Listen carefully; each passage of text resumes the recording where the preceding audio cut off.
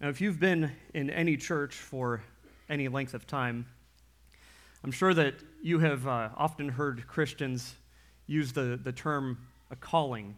We speak of a calling, that we're called to do this or that. I've told people many times that when I was 13, God called me to be a missionary in Africa. Maybe you've heard people say that we are called to share the gospel. In some churches, you might hear preachers say that we've been called to have health and success and prosperity. Others might say that we are called to rise up and take dominion and authority over all things. We like to hear about that kind of calling. That makes us feel good. But I wonder, how many times have you maybe heard a friend say, I really think that God is calling me to suffer right now. To submit to my horrible boss. Wait, come again? Kids, have you ever heard a friend say, school is so boring, and my teacher is so mean, she gives us so much homework, but I really think God is calling me to keep showing respect to the teacher, to not complain, and to just suffer well in this situation? You'd be like, bro, what language are you even speaking right now? I don't understand. But Peter, in our passage this morning, says that we are called to something. In verse 21, he says, "For to this you have been called." What is this that Peter says we are called to? Well, to answer that, we need to first go back and review where we've been in this letter from Peter, and then we also need to see where we're going. We've already seen that through his death and resurrection, Jesus has given us a living hope and an inheritance. We are to set our hope fully on that grace that will be brought to us in the end. So live holy lives now, because God is holy. Jesus has been established as the cornerstone, and you, as God's people, are living stones built upon him. You are the temple of God, a holy nation, a royal priesthood. And as priests in this world, we are to live and conduct ourselves in such a radical, Christ-like way that it puts the foolish God-haters to silence. But not only that, we are to have our good works on full display so that the world would see them and even glorify God. Now, one of these radical ways in which we do this is through submission to authorities, which we heard Tate speak about 2 weeks ago. If you were not here, which is most of you, I think there was like 10 people here that Sunday, but if you were not here, I would strongly encourage you to go back and listen to that message, because a lot of what he covered applies to this passage today. So I'm not going to rehash everything that he said. But we heard that we are to honor and submit to every human institution. And Peter shows what that submission looks like. First, towards the supreme authority, which is the emperor in his case. And then he goes on to the ruling governors. Then he addresses household servants in our text. And next week, we'll see that he moves into the household. And from there, then he moves into how we are to treat one another in the church. So from the largest human institutions to the smallest ones, Peter is making one unified argument that we must submit to authority as we do good works that glorify God, no matter what type of authority we are under. Let's look at that. Peter introduces this whole section in verse 12 when he says, "Keep your conduct among the Gentiles honorable, so that when they speak against you as evildoers, they may see your good deeds, and glorify God on the day of visitation." So these are good deeds, good works that can be seen by others, and which result in God being glorified. And then when speaking of our submission to government, he says this in verse 15, "For this is the will of God, that by doing good you should put to silence the ignorance of foolish people." Now in next week's passage, Peter is addressing wives who have unbelieving husbands and tells them that they identify with Sarah, the wife of Abraham. If you do good, and do not fear anything that is frightening. And now we come to today's passage, where we see that sometimes when we do these good works, we will suffer injustice because of them. Verse 20 says, "But if when you do good and suffer for it, you endure, this is a gracious thing in the sight of God." So we see here that this is a specific type of suffering that Peter's dealing with here. He's not talking about just suffering from sickness or suffering the loss of a friend or suffering because you had 6 weeks to prepare a sermon but only really started a week ago. True story. Now, this type of suffering comes from doing something that is good and right, yet suffering injustice because somebody did not like that good thing that you did. And so that begs the question, in the context of this passage today, why would a servant suffer for doing good? Well, again, I think it all has to do with the type of good that Peter is referring to here. He's not suggesting that a master would mistreat his servant if, for example, the cook had made him a great meal, or if the nanny had protected his child from some kind of danger or harm, or if the gardener had planted the most beautiful flowers in the garden. No, that is not what Peter has in mind here. He's talking specifically about Christian good works that are done for the glory of God. I think that becomes more clear when you continue reading into chapters 3 and 4, where Peter continues with this theme of suffering for doing good, especially when he says in verse 14, "But even if you should suffer for the sake of righteousness, you will be blessed." Why did I change the words around there? Because try saying righteousness' sake 10 times fast.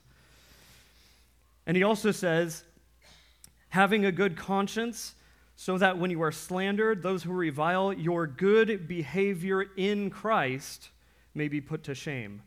So we're talking about suffering for the sake of righteousness and your good behavior in Christ. So these are not just general good deeds. These are good works done in Christ for the glory of God. Now, when we do these good works, we have to realize that some authorities in this world are simply unjust. They do not acknowledge God, nor His goodness, nor His commands. So when they see followers of Jesus acting like their master, they stumble over that cornerstone of Christ. Because of their sinful minds, they falsely interpret our good works as evil, and they persecute us instead of having the correct response, which should be to glorify God. So for these servants, that may have looked like refusing to worship the household idols. Perhaps it was obeying the Lord's command to gather with other believers and being away from the master's home. Or perhaps it was refusing to do some kind of sinful task that the master wanted done. Now, they of course would have disobeyed their master in these ways because they were obeying a higher authority, which is God. And this is the same reason why we would choose to disobey an authority when it would require us to go against what God has clearly commanded. But regardless of the specific reasons, we know that these servants and the other exiled Christians that Peter is writing to were living under the oppression of the Roman Empire. They were in a foreign land and a foreign society that most likely did not welcome them and certainly did not appreciate their beliefs. So it's very likely that for a huge portion of these Christians reading this letter, their lives are filled with suffering on multiple levels. You realize that even to this day, in many places around the world, there are Christians being hunted down and killed for their faith, simply because they follow Jesus. And we certainly do not experience that same level of suffering or persecution or injustice in our context today. In fact, we really have it pretty easy most of the time, don't we? However, we do experience a taste of this kind of suffering. The teacher who mocks you in class for saying that God is the creator of all things? The unbelieving parent or spouse who treats you harshly for being so committed to your church family? The boss who demotes you or even fires you because you shared your faith with a coworker? And if you would permit me to stretch this just a little bit further, I think that in the way that today's world works, the opinion of the masses on social media is viewed by the world as an authority, whether we like that or not.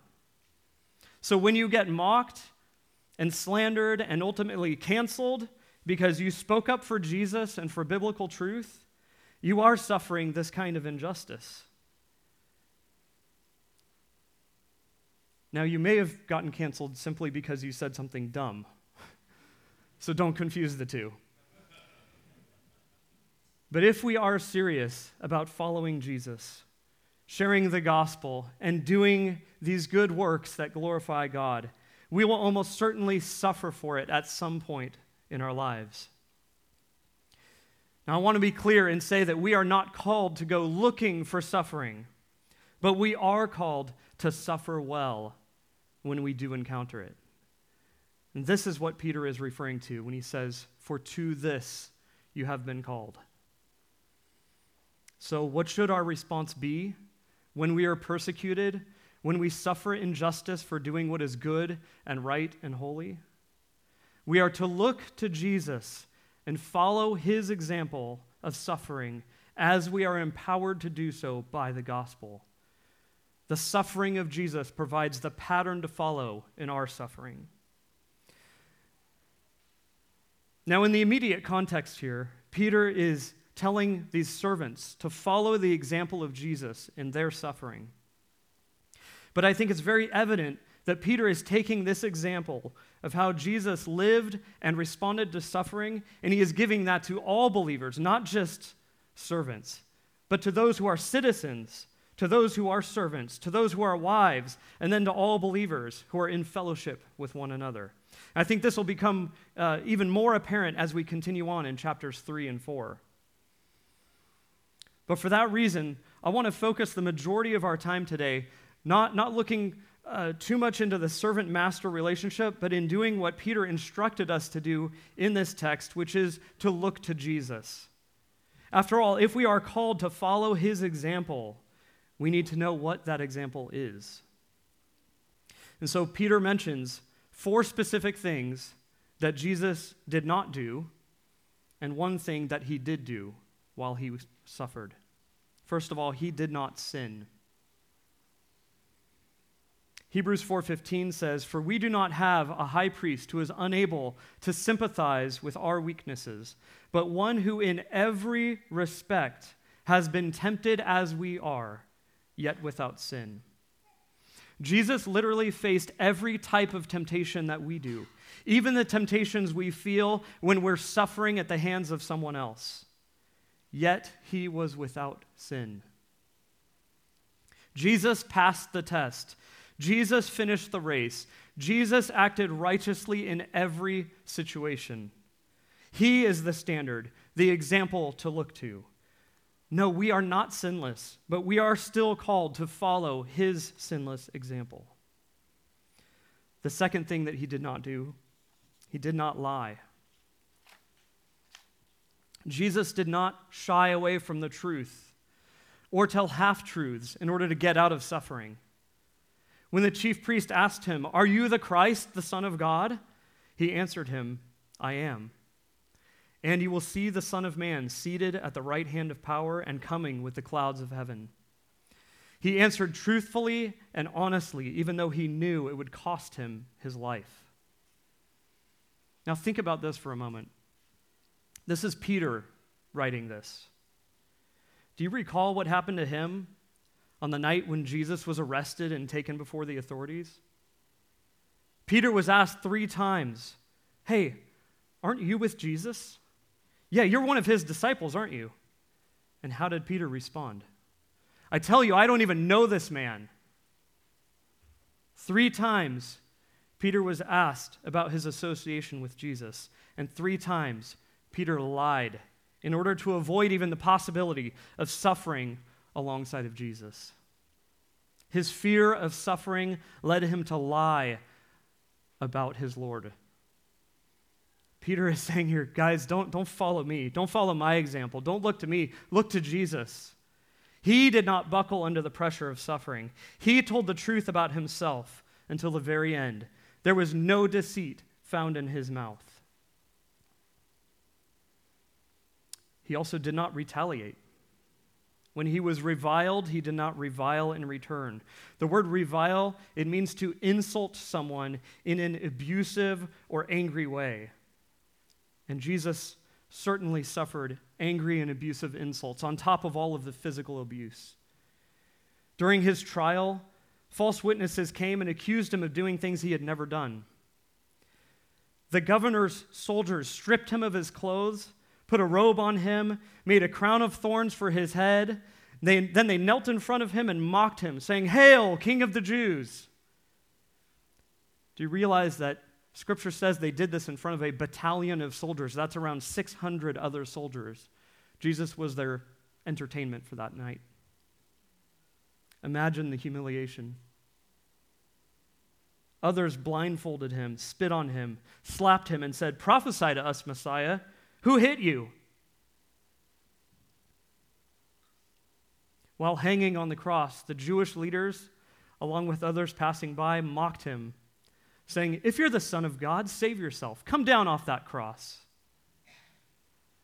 And yet, through all of this, Jesus never once hurled an insult at anyone, never spoke one word of slander to any of his accusers, never showed anger towards those who were causing his suffering, even though he would have had every right to do so. And again, I wonder if Peter perhaps has in mind his own act of retaliation. Do you remember the whole ear incident?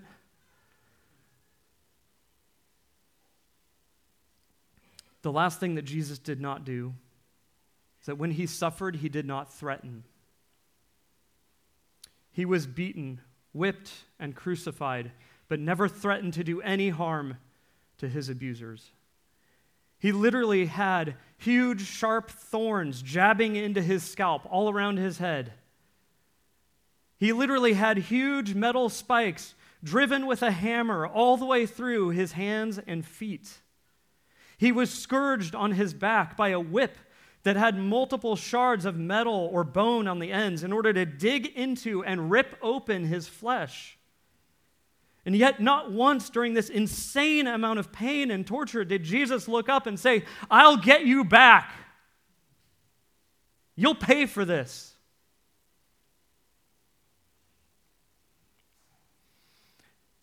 He truly suffered in every way imaginable. Physically, emotionally, socially. Yet he did not threaten. Now, when we talk about the sufferings of Jesus, there are two huge questions that come to mind. First of all, why? Why did Jesus suffer so much? Why did he endure so much suffering? And then how? How did he do that? Let's first answer the how. How did Jesus endure so much suffering? The easy answer, and the one that I think many Christians would give, is, well, he was God. He was divine. So of course he could do that. But that is not at all the answer that Scripture provides. Over and over again, the biblical authors point to the fact that Jesus did everything that he did filled with the Holy Spirit or led by the Spirit, and that he was in constant communication and relationship with the Father, whom he drew his strength from. He did this to show us how we are to live as his followers, to follow the pattern of his life. So Jesus endured his suffering, not by playing his divinity card, but by continuing to entrust himself to him who judges justly, as Peter says in this passage. And this is the key to understanding all of Jesus' suffering.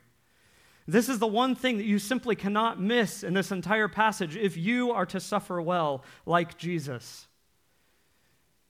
You see, Jesus' confidence was not in the idea that justice would come from some higher up government authority. His hope was not that his followers would overthrow the government and set things straight. His confidence was in God, his Father, because he knew that perfect justice is in his hands. He will one day set everything right. Every wrong will be justly punished, and every right will be justly rewarded. The evildoer who got away with it will no longer escape justice. And those who have done what is right and suffered because of it will be lifted up and given the very kingdom of God. Listen to what Jesus said to his followers in the Sermon on the Mount. Blessed are those who are persecuted for righteousness' sake, for theirs is the kingdom of heaven. Blessed are you when others revile you and persecute you and utter all kinds of evil against you falsely on my account. Rejoice and be glad, for your reward is great in heaven, for so they persecuted the prophets who were before you. You remember that earlier in his letter to these exiles, Peter points them to a future hope and a future inheritance, but now he is also pointing them to a future justice that will be theirs. All of this is to encourage them to remain faithful to Christ and to continue loving and serving one another as they demonstrate their good works in Christ to the world, even in the midst of suffering. You see that even in this future justice, even the slave who suffered the most harsh treatment will see a great reversal happen in the end. The slave who trusts in the one who judges justly will be glorified and exalted to reign with Christ, while his evil master will suffer the justice he deserves as he pays the penalty for his own sins that he has committed against God and his fellow man. He reminds us that our exile will come to an end, and your suffering will end along with it, and you will receive justice. Okay, so now the why. Why did Jesus suffer so much? Why did he endure it? Why did he put up with all the suffering, the mockery, the physical pain, the sorrow? The answer is again found in our passage. He did not suffer just for the sake of suffering. His suffering served a purpose. He suffered for you, that we might die to sin and live to righteousness, so that he could bring us, the sheep going astray, back to the great shepherd and overseer of our souls. Jesus' suffering was the completion of the work he came here to do, to rescue you and me. And in the same way, when we suffer, we do not suffer without purpose. We suffer for the sake of the gospel. When you suffer for doing good, it is for the purpose of shining your good gospel works into a dark world. It is showing the world a life that has been radically transformed by Jesus to the point where you're willing to even lay down your life for this message of grace and so that others might hear it. And so in following the pattern of Jesus' suffering, we find not only purpose that gives meaning to our suffering, but we also find the power to endure in our suffering. You know, it's easy to talk about suffering when we aren't currently suffering. It's easy to think that we would stand firm and be strong in the face of persecution or injustice when it comes. But I'll tell you what, you put me under that kind of intense pressure, and I quickly start to grow weak.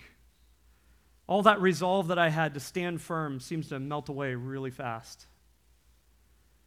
Your willpower, your convictions, your determination will only get you so far in the face of suffering.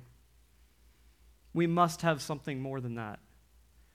The power to weather the storm of suffering does not come from within you. You are not the hero of your story. Peter reminds us in verse 24 that Jesus himself bore our sins in his body on the tree, that we might die to sin and live to righteousness. By his wounds you have been healed. Imagine the slave hearing those words. By his wounds, you've been healed. For you were straying like sheep, but have now returned to the shepherd and overseer of your souls. What sins did Jesus bear in his body? Which sins are we now called and empowered to die to?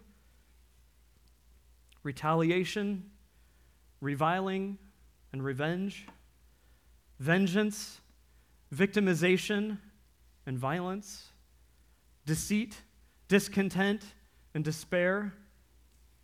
These are the common sins that we are so easily tempted to fall into when we suffer injustice. But all of these sins and more, Jesus took upon himself at the cross. But he didn't stop there. He then gave us his own righteousness, as Paul explains in 2 Corinthians. For our sake, he made him, that's Jesus, to be sin, who knew no sin, so that in him we might become the righteousness of God. So the power to endure and even thrive under the weight of suffering is found only in the righteousness of Jesus Christ, which he has freely given us. He is the only one who is strong enough to endure every temptation we face and yet remain sinless.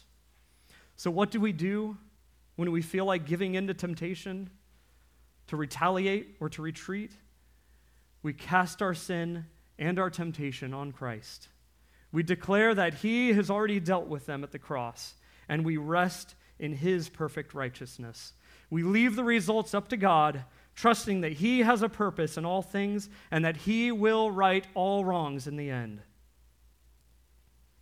And I also believe that when we do this, there is a supernatural work of the Holy Spirit that takes place, giving us the strength we need at just the right time. Listen to what Jesus said to his disciples. And when they bring you before the synagogues and the rulers and the authorities, do not be anxious about how you should defend yourself or what you should say, for the Holy Spirit will teach you in that very hour what you ought to say.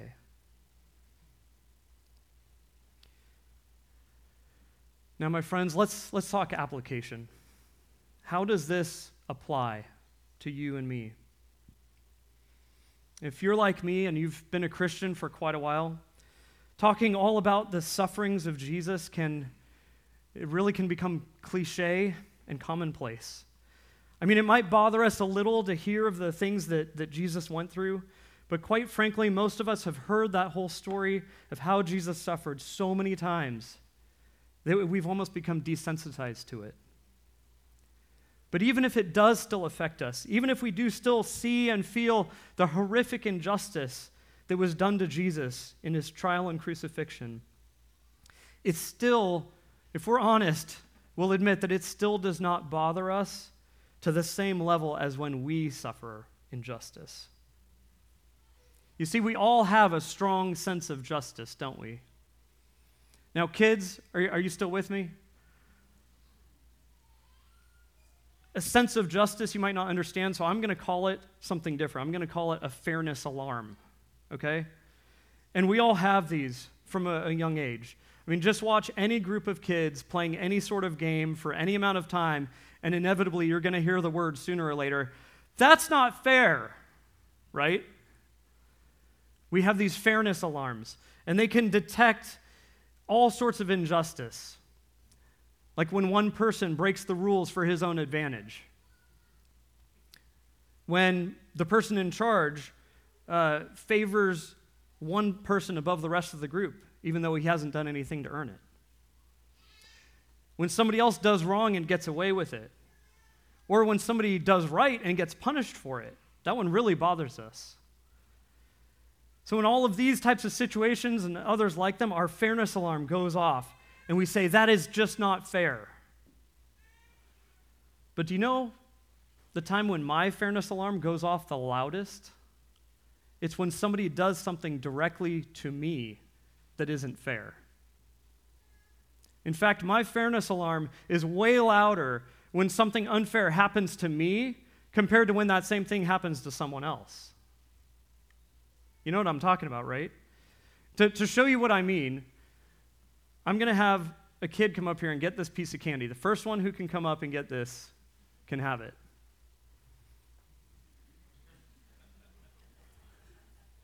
Waiting. You're like, wait, we can do this?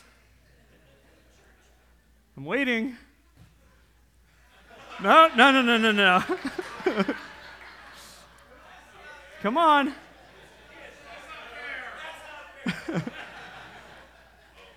There we go, Cam. All right.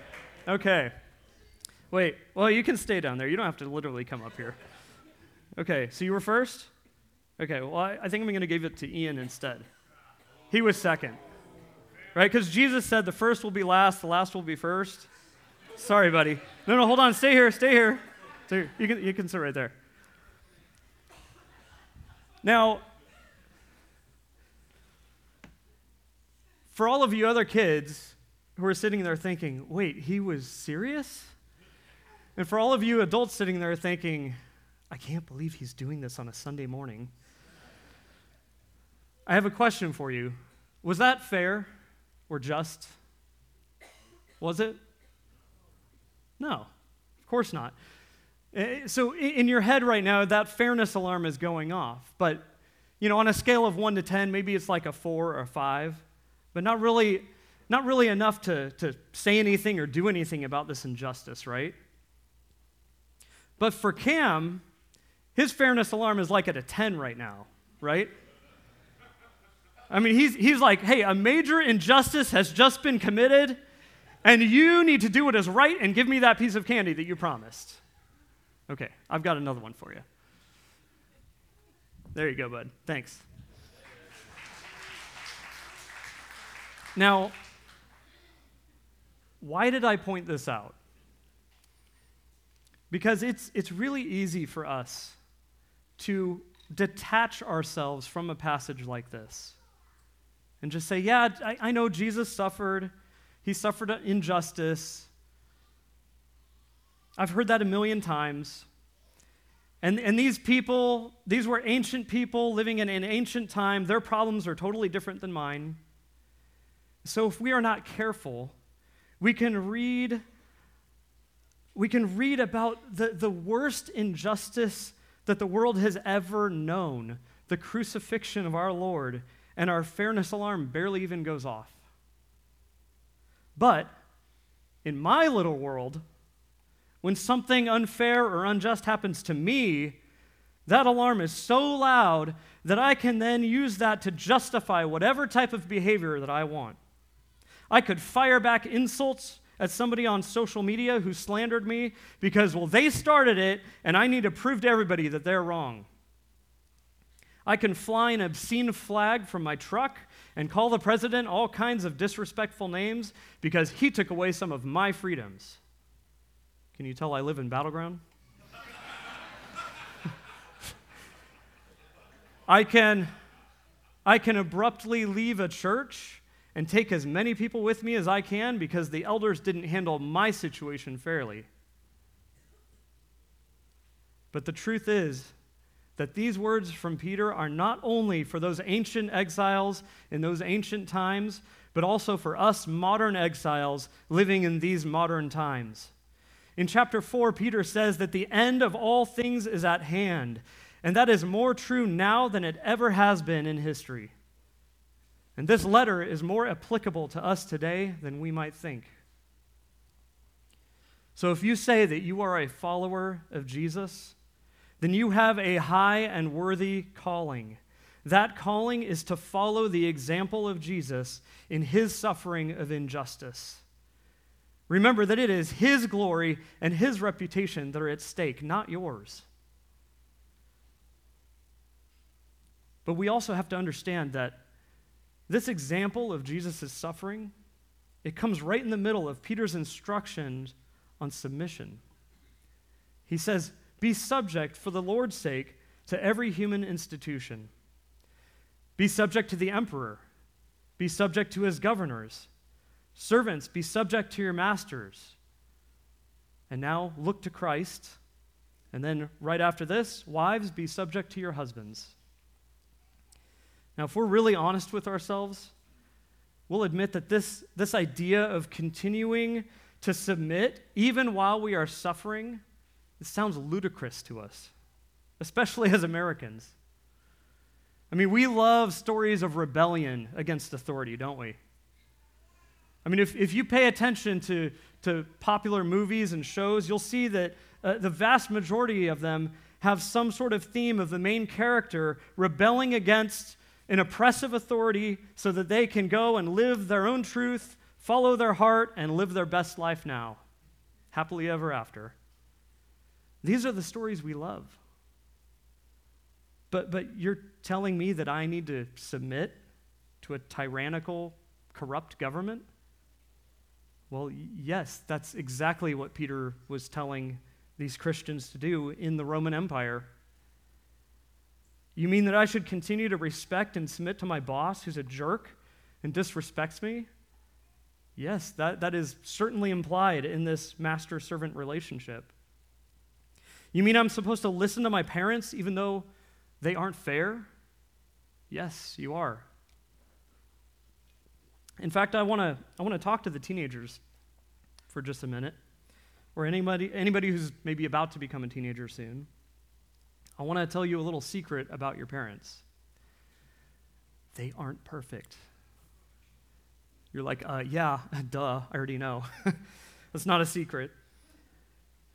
But your parents are going to make a lot of mistakes. They are going to be unfair sometimes. They're going to say things that don't make any sense to you. They're going to tell you no at times when you want them to say yes. They're going to ask you to do things that you think are stupid. And I'm not even talking about the bad parents right now. Even the really good ones are like that. But whether you have good parents or bad parents, if you feel like you are suffering under their authority because they are just the worst, I want to ask you this. How is the example of Jesus shaping the way that you relate to your parents, the way that you think about them, the way that you talk about them with your friends? Remember, guys, that Peter is talking to servants here, some of whom are being mistreated. They are stuck in a really, really bad situation. If anyone had the right to rebel against their authority, it was these servants who were being mistreated by cruel masters. And yet Peter's instruction to them was to be subject, to submit. These servants were certainly not living their best lives now. And yet they were a beautiful picture of Jesus that pointed their masters and others to the gospel. But keep in mind also that Peter has just told these exiles that no matter what their circumstance is in life, they are a free people. Verse 16 said, "Live as people who are free, not using your freedom as a cover-up for evil, but living as servants of God." So even if you were the slave of an unjust master, you could live as a free person. This is because the freedom you have in Jesus Christ far surpasses any other freedom that you can find in this world. In Jesus, we have freedom from the bondage of sin, freedom from shame, freedom from death, freedom from condemnation, and a future promise of freedom from pain, sickness, and all suffering. We will live forever as free people in God's kingdom. Now, before we finish, I do need to address something very important here, because I do not want anyone hearing this to think that Peter is telling wives that they must stay with an abusive husband, or that you can never quit your job where you have a horrible boss, or that you should never seek help if your parents are abusive to you. I also don't want anyone to think that Peter is approving of the institution of slavery. Now, slavery was already discussed in detail during our series in Colossians and Philemon, so I'm not going to delve into that topic right now. But I do want to talk about staying and suffering in an unjust situation versus getting out of that situation. There are several examples of both of these in Scripture, but I'm going to mention just one of them here in order to help us understand why and when we might choose either path. I think the most helpful example is Paul. If you read in Acts 16, and then also in chapters 21 through 26, you'll see different times when Paul used his Roman citizenship in different ways. The citizenship gave him certain rights that most people throughout the Roman Empire did not have. That's because most people who were under the control of Rome had been conquered by Rome, and so they were not given this citizenship. And that would have applied to these exiles that Peter's writing to here. So it was very rare for a Jew like Paul to have citizenship. But you see that sometimes he used that to avoid being beaten. He would get out of a beating, or sometimes even to be freed from prison when he was imprisoned unjustly. But then you'll also see him use that same citizenship, or sometimes just even fail to mention it altogether. And that leads to him receiving a beating or getting thrown in jail. One time you see that he's in jail and he uses his rights as a citizen to appeal to higher and higher authorities as he shares the gospel with each one of them. Even when those authorities all agreed, he could have got out of prison a long time ago if he hadn't done that. So in some cases, we see him choosing to escape suffering, and in other cases, choosing to endure more suffering. But why? I think it's clear that his highest priority was not his own comfort, nor his safety, but rather the advancement of the gospel. Whenever he saw an opportunity that might require suffering, but would result in the gospel being advanced, he chose that Christ-like path of suffering the injustice and laying down his rights as a citizen. If the suffering did not advance the gospel, he would use those same rights to avoid the unnecessary suffering. So, do you have the right to quit your job and get out from under that boss? Yes, absolutely. And sometimes you need to do that. Do you have the right to vote against that politician who's abusing his power? Or move to another state where he doesn't have authority over you? Yes, of course you do. Should you consider leaving that church where there is spiritual abuse coming from the leadership? Yes, you definitely should.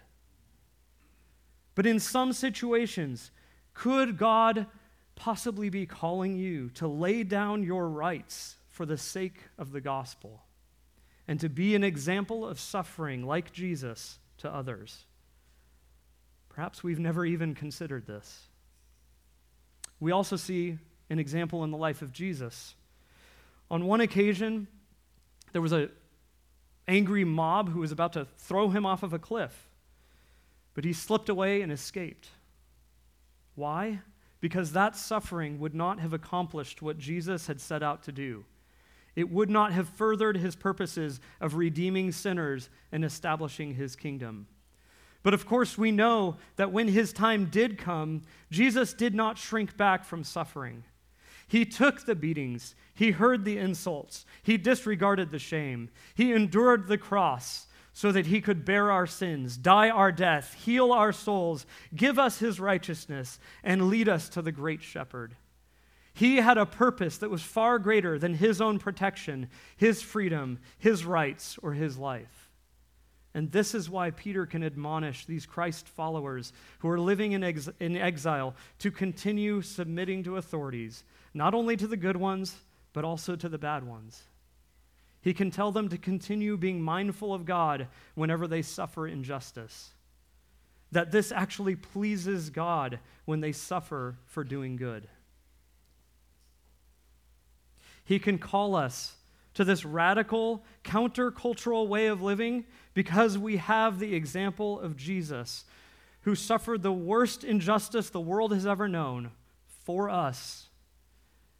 And we are empowered by his righteousness and by his Spirit to follow in his steps for the sake of the gospel and the glory of God.